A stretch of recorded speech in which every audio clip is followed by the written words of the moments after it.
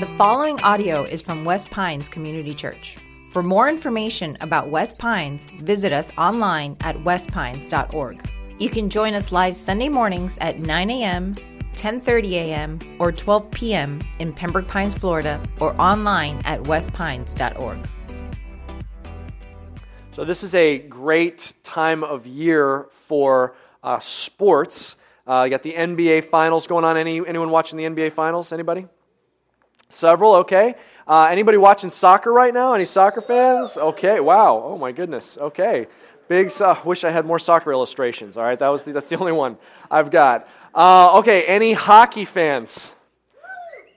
Okay, that was a minority. All right, so we got lots of sports going on, a lot of championship stuff happening right now, big tournaments, and it's always exciting to watch. We're drawn to watch these because you're watching greatness. The best of the best are clashing right now, and we watch because we want to see that moment. We want to see that moment where the clutch shot or the incredible display of athleticism that happens, that makes history. Okay, we watch, and there's just something powerful. I mean, even if you're watching it by yourself, on TV, at your home. I mean, it's still like when it's down to the very end of the game and they just need one more goal, or you're waiting to see if the team can come back and score, win. You're just watching. There's so much energy in that moment. You can really feel it. But nothing compares if you're there, actually. Like if you've ever been there, and it doesn't even have to be like a championship Game 7 kind of situation. I mean, if you're just there at a game that's intense and it's close, there's like this community emotion that everyone is sharing that it's just powerful. Like I didn't get a chance to watch Game 3 of the NBA Finals, but I watched some of the highlights in Cleveland when Cleveland won Game 3, and you should have seen these Cavs fans if you didn't see it. I mean, you could feel the energy from the arena through the television. I mean, they are leaning in, they're just willing their team to victory, and when they were coming back from behind, I mean, they're about to fall out of the stands. I mean, they're just so excited. I mean, they could feel it. And that's one of the things that we're so drawn to, moments like that. You just feel a part of something. It's so enlivening to witness. Now, we're going through this series called In the Room, and we're talking about these big questions that are so often very obvious, or so often they're there, but we don't want to talk about it, we don't know how to talk about it, or we just don't know to ask these questions. And I think there's a question that is probably in this room with every one of us to some degree. It's a very simple and obvious question, but it's a very important question. It's this: how can I feel close to God? How can I feel? I mean, I want to feel drawn in. How do I feel close to God? No matter where you're at in your journey, there's a good chance somewhere in the recesses of your mind, or maybe the forefront of your mind, you're asking this question. You may be here, and you're like, look, I don't even know if I believe in God. I'm just here. I've got questions. I don't know where I stand. My friend brought me, or my family member brought me, and maybe the question you're asking is like, I know they feel it. I've seen it like really change their life, but I don't feel it. How do I feel it? How do I feel close to God? If I'm going to have some kind of relationship with God, I'm going to need some real encounter. Others may be here, and you may say, look, I'm kind of new at this. You know, I recently, started following Jesus, and I got baptized, and I felt it at first. Like those first couple weeks, couple months, I felt like I was on fire. But you may say, but if I'm honest, the last couple weeks, last couple months, man, with all that's going on in my life and all that I've got going on, man, my enthusiasm started to wane. Or maybe the last couple of years, it's just not been the same. And I'm wondering, am I losing it? Am I losing something? Where did it go? How do I get it back? Others may be here, and you may be saying, look, I've been following Jesus, but I've just went through a season where I took some really wrong turns. I've made some big mistakes. And I want to know, how do I get back? How do I feel close to God again? But maybe you may be here and you may be saying, look, no, I've been following Jesus for a long time. You may say, like, I'm a seasoned Christian or Christ follower, you may say. But you may say, you know what, but if I'm being real with you, I'm kind of on spiritual autopilot. I'm kind of dry. I don't think I'm falling into disaster, but I just feel like I'm dry. How do I renew and rekindle that passion for God? You know, there's a pattern in the Bible for renewal, for renewing our hearts and renewing our souls and drawing close to God. And we're wrapping up this In the Room series, the story of Nehemiah. We're wrapping it up where there's this passage that beautifully displays this pattern of renewal. It answers this question, how can I feel close to God? We're going to look at that together. We're going to look in the book of Nehemiah. It's in the Old Testament. And we're looking at chapter 9. If you have a Bible, you can turn there, or a Bible app. You can open that and follow along on Nehemiah chapter 9. It's in your bulletin as well. You'll also find a fill-in-the-blank outline in there if you're a note taker. And it's also going to be up here on the screens. Let me just give you a little bit of background. If you're just now joining us, if this is your first time hearing the story, we've got the entire series in Nehemiah. It's online. You can go watch the videos. But let me just get you caught up if you're just now joining us for the first time. Here's what's going on in this story. It's in the Old Testament. It's about 450 years before the time of Jesus, and the whole story takes place pretty much in the city of Jerusalem. And at this point in history, Jerusalem has been sacked. It's in ruins. And the people of Israel had been taken into exile. And for generations, it was a judgment on their disobedience. And after a couple generations, God starts sending them back. And He sends them back in waves. He sends Ezra, a guy named Ezra, leads a group back. And they start rebuilding Jerusalem. They start with the temple. They rebuild the temple. And then they send, Nehemiah comes back and he rebuilds the wall. That's the story we've been studying this spring. He rebuilds the wall. And then once the wall and the temple are built, they start repopulating the city. But one of the important things they do is they rebuild the spiritual community. They become a people that are worshipers of God again. And that's the section that we've been studying here. And that's where we're at in chapter 9 of Nehemiah. So let's look at this. Nehemiah chapter 9. We're going to look at verse 1. It says this.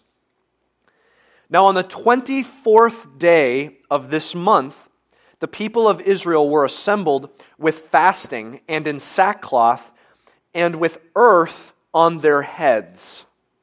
Okay, let's just pause and kind of get the picture here. If you've been going through this series with us, several weeks ago we talked about how they gathered together for a worship service. It was like their first worship service where they'd come together, they read the law, and it was a time of celebration. They left that time and were feasting. Now it's like 3.5 weeks later and they're coming back together, but this time it's completely different. You notice it's not feasting, it's fasting.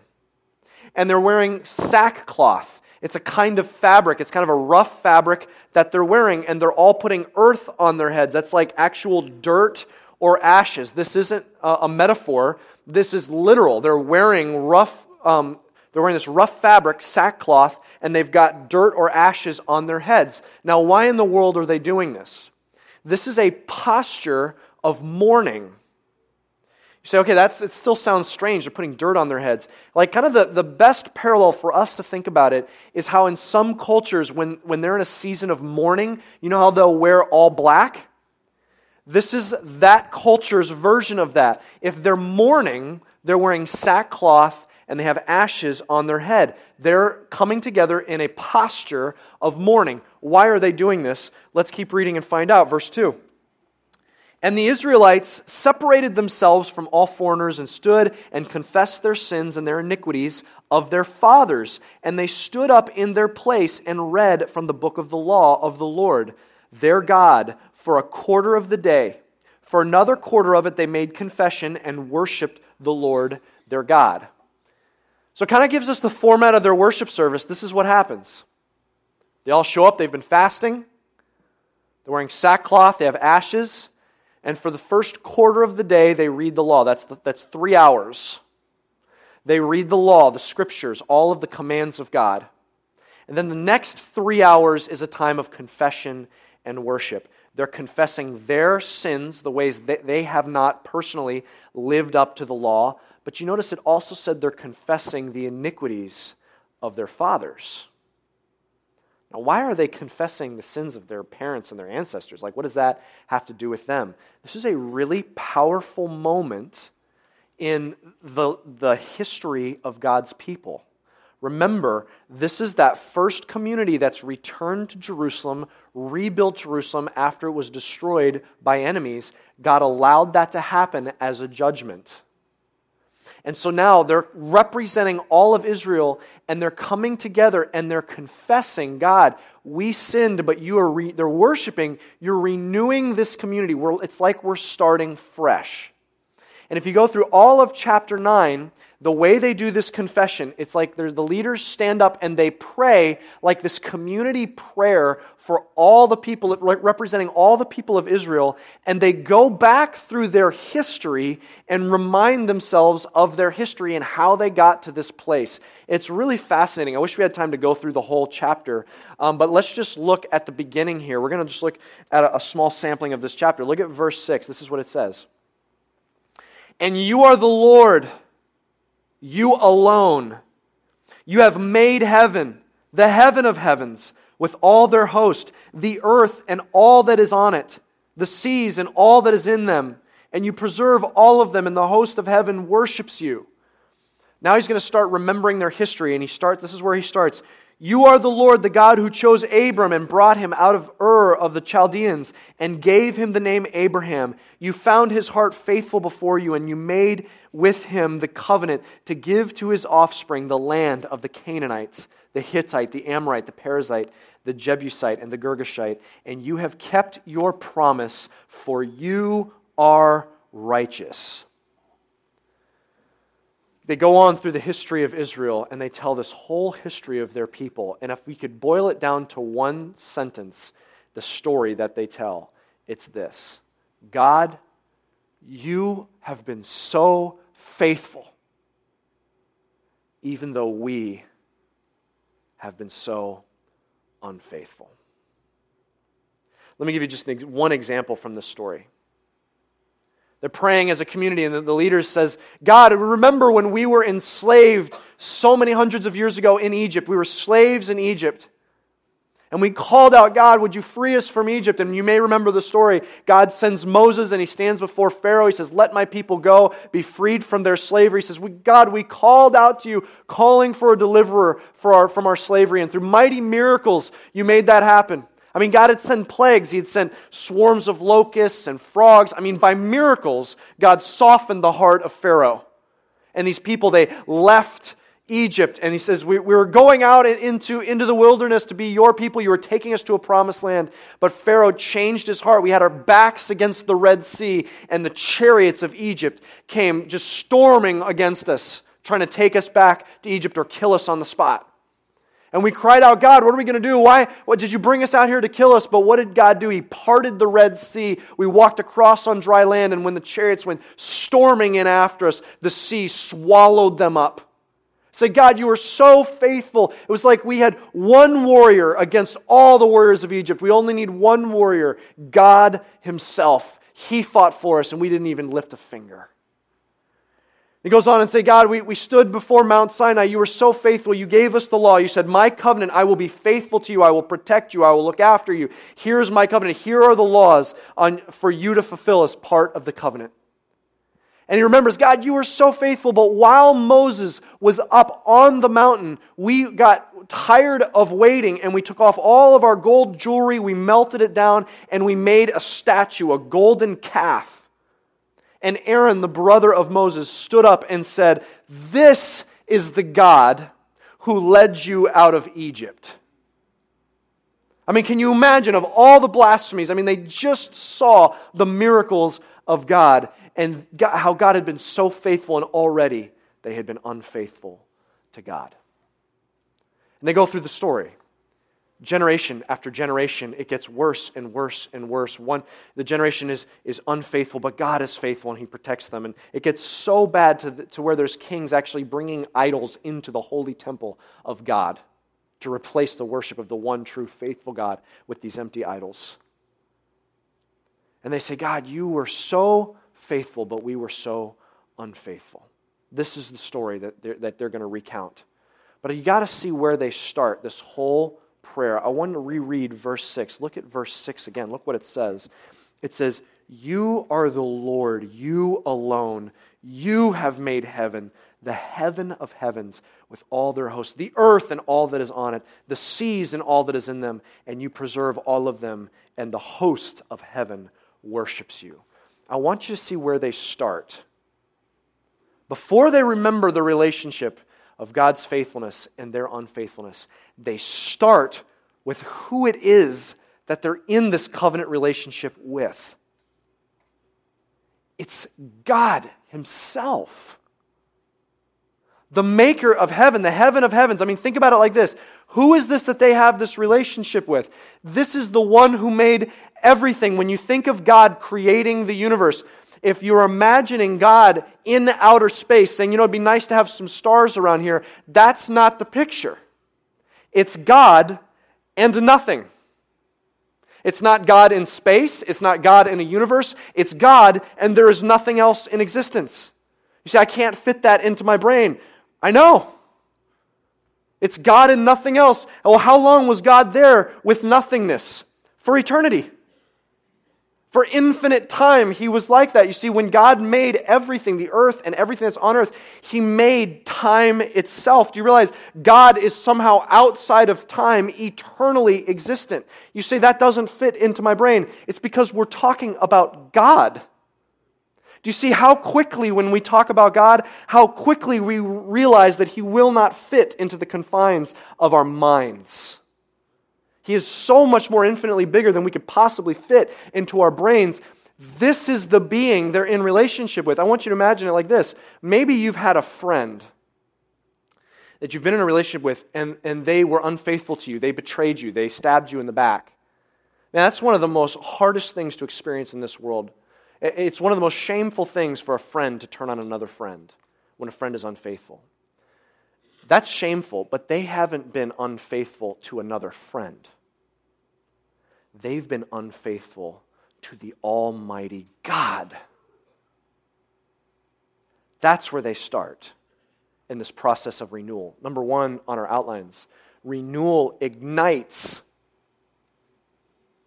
The place we have to start, the initiation, renewal ignites when we realize God's enormity, when we realize He's enormous. He holds the universe in the palm of His hand. He does not fit into the confines of our brains. He is enormous. That's what starts the process of renewal, is remembering that. They keep going. I want to jump down farther after they recount the whole history. He jumps down to verse 29. This is what he says.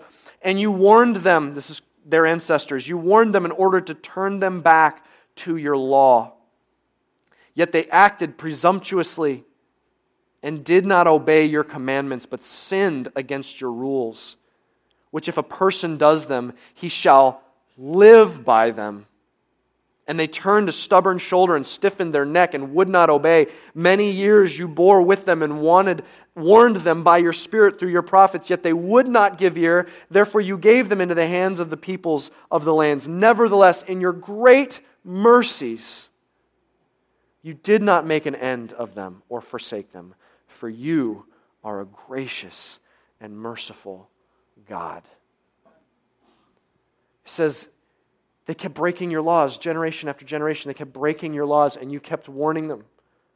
Over and over, you kept warning them. You kept warning them by your prophets. Over and over, you kept warning them about these laws. And then it says this, it describes the laws. He says, the laws that if we would just do them, did you notice it says we would live by them? Did you notice that part? We would live by them. I want you to see how the Bible describes the laws of God, because sometimes it's the exact opposite of what we think. When we think about the rules and laws of God, here's what we sometimes think. We're like, God, this is some kind of like moral gauntlet that you're sending us through to test our spiritual commitment. They're like these random ethical rules that are hoops that we have to jump through that don't really mean anything. They're just kind of difficult to do. They're unnatural for us to do. We don't want to do them, but we have to do it just to prove to you that we're going to be faithful and that we're committed to you. Do you realize that's not at all what the Bible says about the laws of God? It says God's rules, His commands, His expectations, it's through that we live. They're saying, God's saying, these aren't just these random laws. I made you. This is how you're designed to thrive. He says, So often what you think about these laws, man, God's expectations for sexuality, they're just unnatural. They're just not how we're wired. And the world says, man, that's just such a straitjacket. I want to really, really live. And God's saying, I invented sexuality. You're a sexual being, God says, because I made you that way. I'm not testing you just to see if you can handle these strict rules. I'm telling you, this is how you were designed to thrive. It says, man, with your resources, with your finances, with your time, all these resources you've been blessed with, I'm not telling you this to kind of contort you in some unnatural position to test you. I'm saying that this is how you're designed to thrive. When you're generous with what you have, that's how you will thrive. He's saying, man, with your worship, I'm not just setting aside worship that you just kind of have to suffer through. He's saying, no, what I'm telling you is when you worship privately and with God's people, when you become a worshiper, that's going to radiate peace through your life and health through your life. That's how you're designed to thrive. It's by these laws that we will live. It's from the inventor to us, telling us this is how what humanity was designed for. In the early 20th century, it was 1920s and 30s. They had just started discovering radiation, and it was kind of getting to like a popular level. But they didn't know the effects of radiation. And so they wrongly assumed that it was healthy for you. And so they started bottling it up and peddling it as a tonic and as a medicine, as a cosmetic. It was all this way that radiation was supposed to bring life into any ailment it was going to fix. And so they would actually there's this one product called Radithor, and it was bottled up water infused with radiation, and they would encourage you to drink it 2 to 3 times a day to cure whatever ailments you had. And there's one prominent spokesperson for it that would drink down this Radithor 3 times a day, and within the span of about 2 to 3 years, his jaw started to get holes in it and his teeth started falling out. And he ended up dying from it, and that's when they got the hint that this stuff that they're peddling is poison. See, that's what the world is doing. It's packaging poison, saying this will bring you life. This is how you really live. And it's the exact opposite of what you need.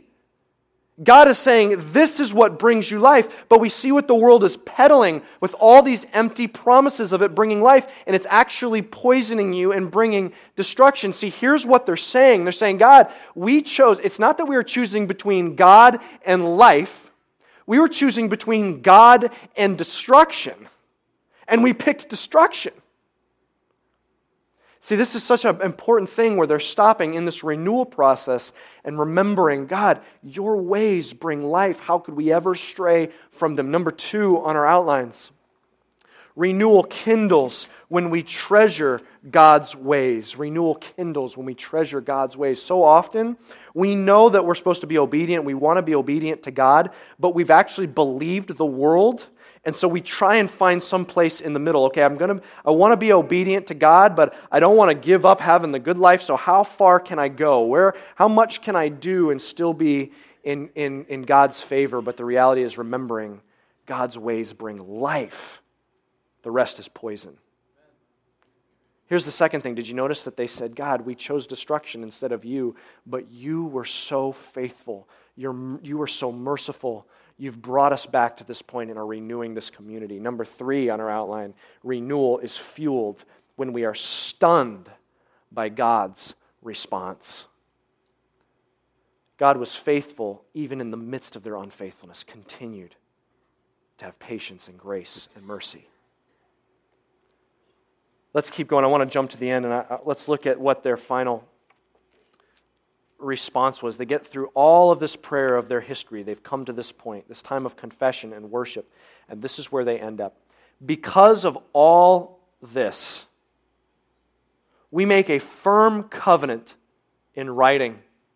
On the sealed document are the names of our princes, our Levites, and our priests.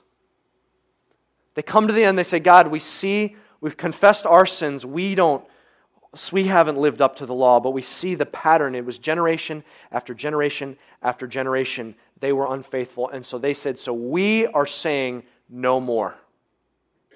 And they actually write up a covenant, like a legal contract that they all sign. They actually sign, the princes and priests and Levites, the leaders representing all of them, sign this legal covenant. And if you read into the next chapter, chapter 10, it would describe all of the things they are committing as a community. They're linking arms saying, enough. We have got to do something to stop this pattern. We will link arms, do everything we can to be faithful to God. Number 4, in the process of renewal. Renewal solidifies when we depend on God's people.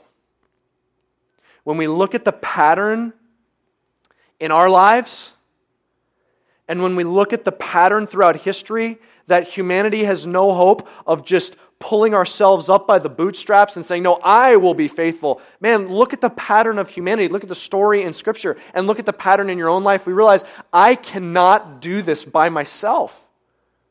I've got to link arms and say, I have to do this. I have to have a commitment, a covenant with others around me so that we will do this together. I have no hope. Who am I to say, unlike every other generation in history, that I can do it? No, we need each other. So they make a covenant in chapter 9 and chapter 10. Here's how the rest of the story of Nehemiah plays out.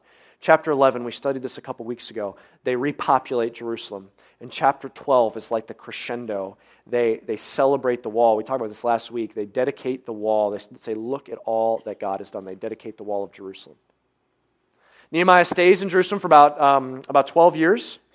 He travels back to Susa. He works for the king of Persia. He starts working for the king again. And then we have chapter 13. And it's actually an epilogue to this whole story. It happens like 10 to 20 years later. He goes back. And you know what he finds when he returns? We studied this several weeks ago now. Do you know what he finds when he returns? All aspects of that covenant, line by line by line by line, they broke every single line.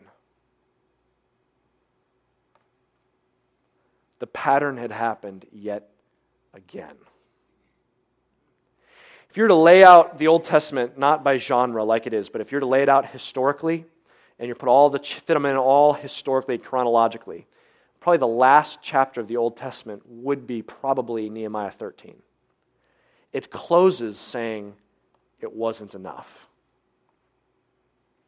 And the story reopens in the New Testament with a woman finding out that she's going to become pregnant even though she's a virgin. And she's going to be carrying one they will call Jesus. God in the flesh. See, the story of the Bible is what we really need is a Messiah. We need God Himself coming to earth in the flesh to die on the cross, to pay for our sins. We need His mercy every day. We need His grace. Number 5 on our outline, renewal stays when we are anchored to God's gospel. The word gospel means good news, and the good news is even though we continue to make mistakes, we have His grace new every morning because of the death and resurrection of Jesus Christ. When we look at this story, this process of renewal, this is our story. I mean, look at this whole process. This is our story.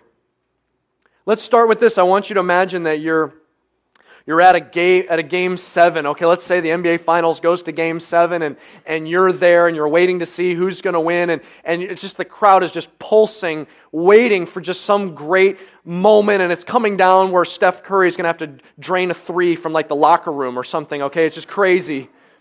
And you're just waiting to see what happens and see if there's going to be a comeback. You want to see historic greatness, and you're drawn to it. And in that moment, I mean, just the crowd, whatever happens, just the crowd is going crazy, and you just feel the adrenaline. I mean, you're high-fiving some stranger, you hugged a guy that you don't even know. Okay, I mean, you just feel this energy just surging through you. We are drawn to greatness, all kinds of greatness. It doesn't matter what it is that you think is great, when you see it, whatever your hobby is, your interest is, when you see greatness in that field, you are drawn to it. You want to talk about it. We're drawn to beauty. Whether it's a new car or whether it's music. I mean, some of us, man, when you hear a soloist that is just phenomenal and the beauty of that music, it may just bring a tear to your eye just because of the beauty. We are drawn to greatness and to beauty. Do you know why? It's because you were designed, wired, you were made to worship. You're drawn to greatness and to beauty. It's because you are drawn to pour your worship on the one who invented greatness and beauty, the ultimate great being, the ultimate most beautiful being in the history of existence, God Himself. You are drawn to be awestruck by God. Do you realize if as much as you could possibly experience at a concert that's just electrifying, or at a Game 7 championship game that's just energizing you, if you are transported into the presence of God, do you realize it's not even comparable? As you're in the presence of that greatness, what would be surging through you? The greatness in this world, it's like a hint, it's like a blurry, faded hint of the greatness of God Himself who invented it all. Do you realize what you would feel inside of you in the presence of God? You would feel just so much energy surging through you in the presence of His greatness. You would feel like your molecules are going to explode. If you're standing in the beauty of God Himself, the inventor and maker of all that we find beautiful, if we were to stand in God's presence, His beauty would move us to the point that we feel like we're falling apart. That is who God is. And here's what we realize in our stories. That great and awesome and holy God, He wants you. And all the billions of galaxies across the scope of the universe that's in His hand, in the midst of our tiny galaxy, in the billions of solar systems on our tiny planet, and all the billions of people that have walked across this planet, He knows you and He wants you. He knows the hairs on your head. He knows every moment of your life. He knows your history, your future, your thoughts, your greatness and your failure. He knows every moment of it, and He wants you. You say, how do I know that He wants me? How do I know how great He wants me? It's because He came down to earth, and the awesome God somehow confined Himself to the human body in Jesus Christ. That means awesome God was in a tiny, helpless infant baby that couldn't hold up its head or control its bladder. And God is confined to that infant, grows to become a man, and what do we do? What is our response to God humbling Himself, being in a man? What is our response? We reject Him. We mock Him. We spit on Him. We stripped Him naked, tortured Him, and nailed Him to a cross. We nailed Him like He was, like inhumanly, like He's a piece of furniture, drove nails through His arms, through His feet, nail Him to the cross like you're nailing a sign to a post. And He hung there on the cross, bleeding in agony and dying, and rose again on the third day. Why did He go through that agony? He was paying for our sins. He was a sign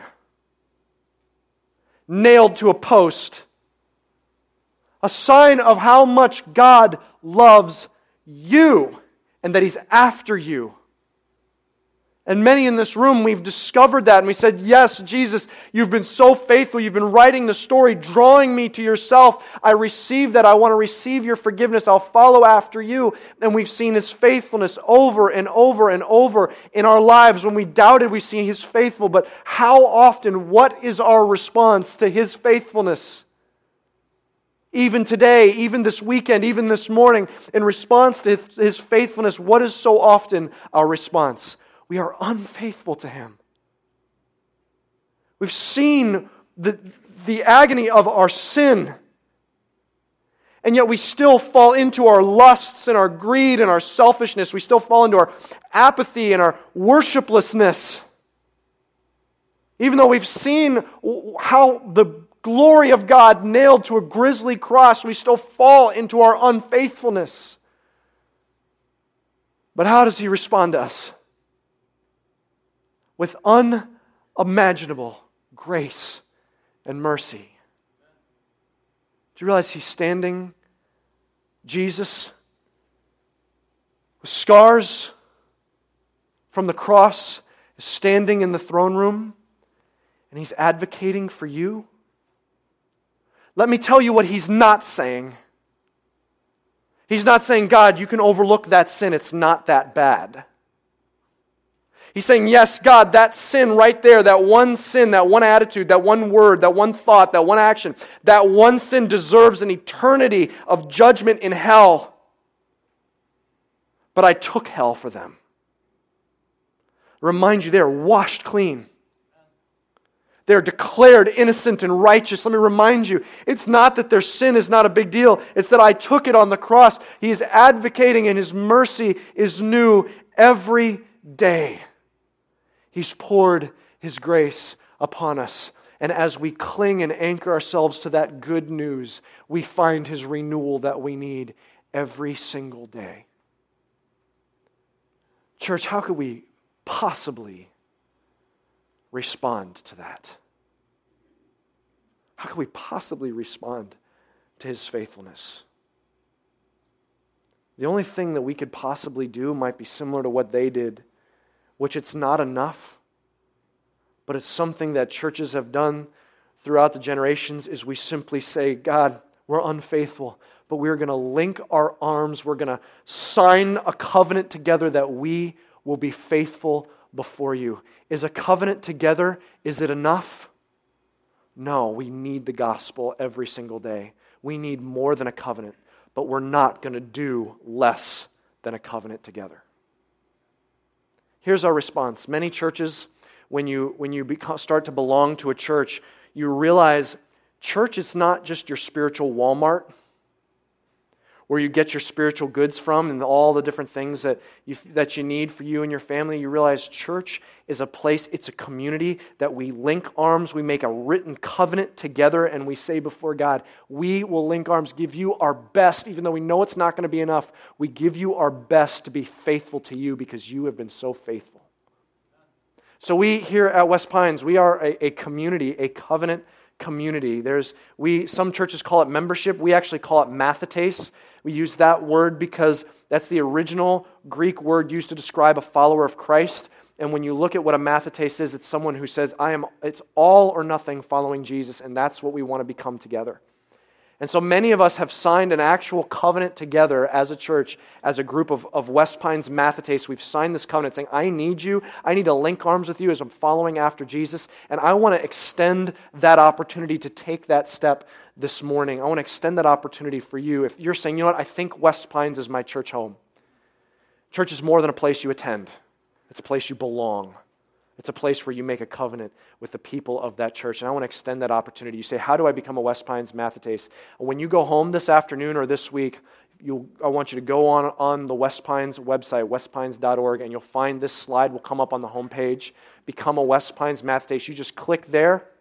It takes you to our Mathetes page, and it gives you the instructions of how that process works. There's a welcome video, and then there's 5 videos that take you through. They're all each under 20 minutes. It takes you through what does it mean to be a Mathetes? What are we committing and covenanting to do together? And it takes you through that process, and it actually gives you a covenant that you can sign and say, you know what, I need to be a part of a covenant community, and I want to extend that opportunity to do that. Maybe this week you say, look, West Pines is my church home. It's where I belong. I want to be part of that community that's covenanting together to be faithful before a faithful God. For some of you, that's the step. Making West Pines your church home. But for some of you, there's another step that you need to take.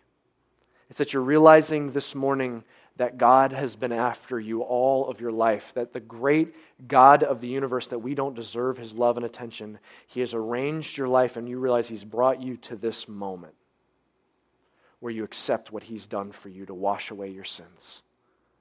And if that's you this morning, I want to give you an opportunity to respond to your Creator, to what He's done for you through Jesus.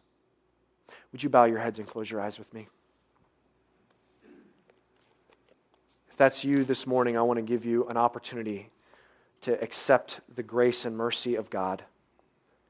And so right there in your seats, if you're like, yes, I want to be saved, I want to receive the mercy of God, then just pray this prayer right there in your seats. Just between you and God, make these words your own words.